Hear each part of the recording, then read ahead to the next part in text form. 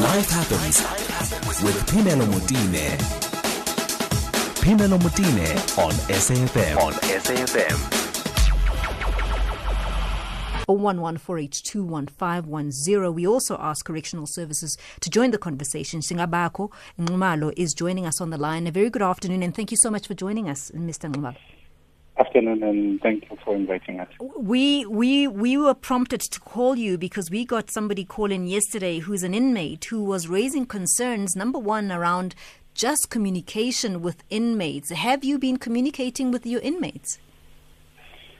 I can also say that upon receiving the instruction to say we've got to hold visits for a period of 30 days, and to say the 30 days is therefore for us to put in place preventative measures in terms of how we'll go about putting those systems to prevent the transmission of the coronavirus. We immediately issued that instruction to our heads of centers, our area commissioners, and we also said, please, then go to each and every center where then you must explain this to the inmates and even explain the rationale behind it so that people understand why it's necessary that we suspend the visits. We subsequent to that, we even developed messaging and other material which is already available, arming inmates with necessary knowledge so that they can understand what they are facing and how best they can even protect themselves. So the 30 days is here for us to really make it a point that all preventative measures are put in place, because our strategy has 3 pillars. One is prevention. That's where most of our resources are going into. But should there be a transmission, then we do have that containment phase, and after that we'll have an emergency phase to say, should there be a case where there is a widespread, then how we'll go about handling that. So I can safely say that our communication is not just with officials, but it does include inmates.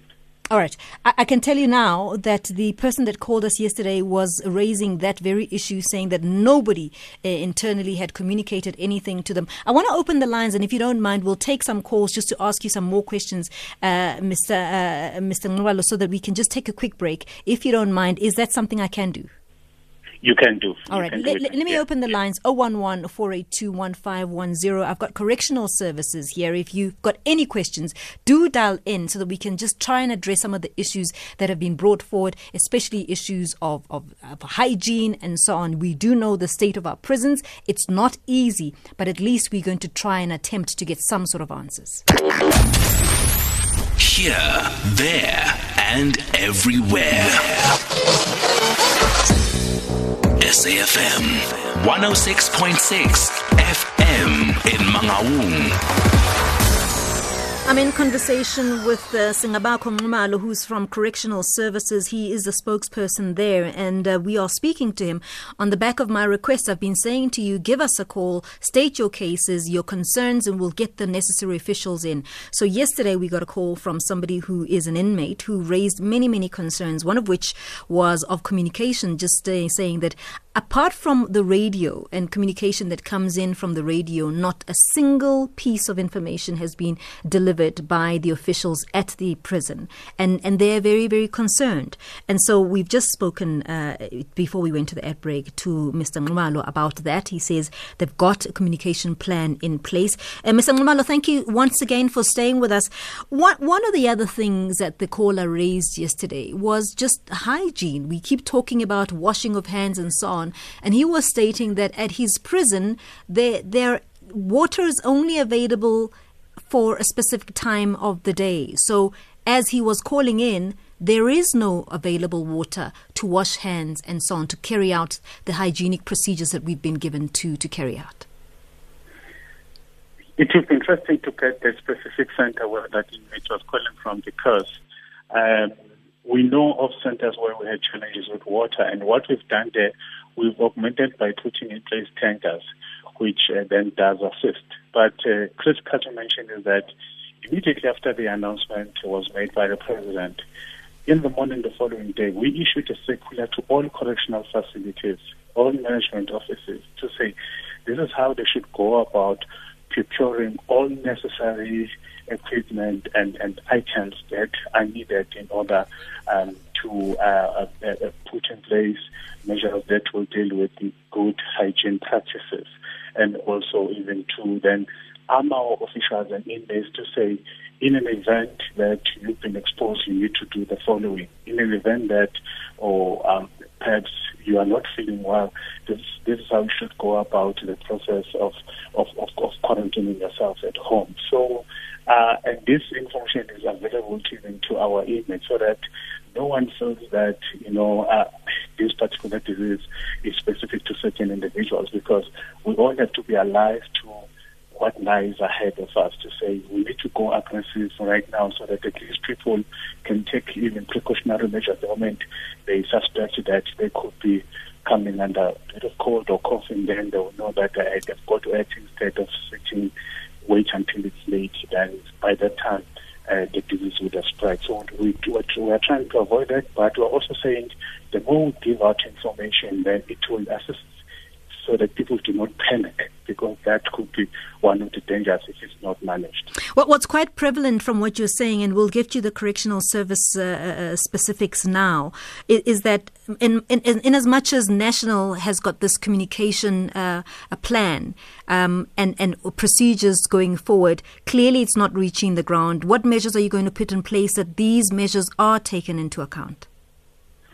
A correctional facility is a closed environment, which therefore says you've got an advantage to say you can call everyone more or less at the same time and be in a position to transmit or communicate whatever that you would want to give it to them. So in this instance, we are using the heads of centers to say, here's information which is relevant for your officials, here's information which is relevant for your inmates. Please go there, engage with inmates, take their question, respond to whatever concerns that they have. Where, for instance, you don't have immediate answers, we have a structure that we've created at head office, which is a national task team, which is working closely with our regional offices, so that we are able to say, okay, here are the issues coming from this particular province, and these are the measures in place. Where we need assistance, we are able then to say, please assist here, so that there is not a gap, or so that some sections don't feel like they're vulnerable. So, Mr. Nxumalo, let me come in if you don't mind. I'm worried about time, and there are people who want to speak to you.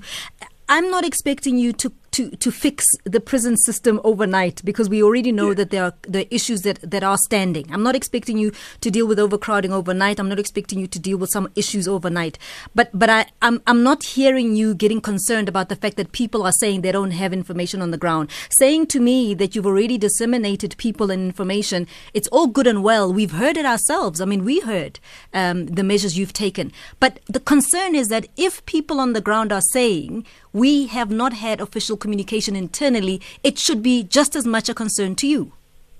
That must be a concern, and a concern even which is worse for us, because on a daily basis we do issue out communication.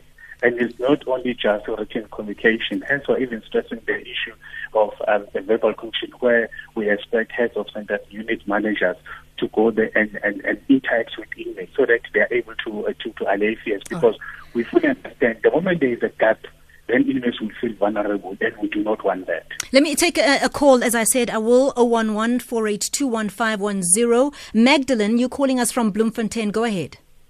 Afternoon, ma'am. The only thing that I'm concerned about is the limitation of the visit of the offenders. Because we know that the offenders, for them to behave well, they highly depend on their visits from their families and friends. The only measure that I'm concerned about, so that the visits can be available for the offenders, is that why can't a measure which is definitely an effective measure to prevent transmission not be used? Simple as the mask, the nose bag, and the gloves. And then the correctional centers have got the facility of non-contact, whereby at least visits can still go on as usual. So it's a serious concern, because that thing will bring instability in correctional centers. I know I worked at correctional service for 5 years. I know the behavior, what bring the bad behavior of offenders. Stop them from getting visit. Then you will see the other side of the offenders. Please try to rectify that. Mr. Nxumalo, your response to that? The 30-day suspension is a necessity, and we've explained to inmates to say. I'm sorry, Pamela, I can't hear him correctly. Right. I'll hear from the All right, radio. I will try. Yes, okay, no problem. You can put the phone down, and I'll also reiterate what he said. Go ahead, Mr. Nxumalo. Okay, I'm saying the 30-day suspension is a necessity because we need to put preventative measures in place so that you don't have a situation where people from outside transmit the disease, from the inside. I'll give you a typical example. In a month, we receive more than 20,000 visits, 20,000 people visiting our centers. So that will be really putting the lives of our officials and inmates at risk if we don't hold those visits, put in place preventative measures, then open up fully knowing that we've got sufficient capacity to screen everyone, we've got capacity to even manage the process where we transport people from the main entrance to the centers where they'll be going or where they'll be visiting inmates. So it is a necessity, and we've done a lot in terms of taking to inmates to say why is it necessary, and to say we're even exploring other measures where their families could, in a way, be in a position to deposit monies for themselves where they could buy certain items from the tuck shops inside. So the 30 days we definitely need it, otherwise we'll be really risking about the lives of the inmates and our officials. Mr. Nxumalo, may I just make an official request here that we need you back. We need you back for many, many other questions that we are not able to answer right now, so that we can also give there are lots of people who are calling in who want to ask you questions. We have run out of time. Is it possible for us to make time to talk to you further, perhaps next week? Whenever you need us, we'll definitely make ourselves available. We are here. Really appreciate it. It's Singabakho Nxumalo, Correctional Services spokesperson there, just giving us where he sits, how they have managed the situation. There are lots more questions he needs to answer. We'll make time next week to try and follow up on these questions. And I do see your calls. I do see them. Unfortunately, we have run out of time for this particular segment. Let's do this again next week and we'll follow up on those questions.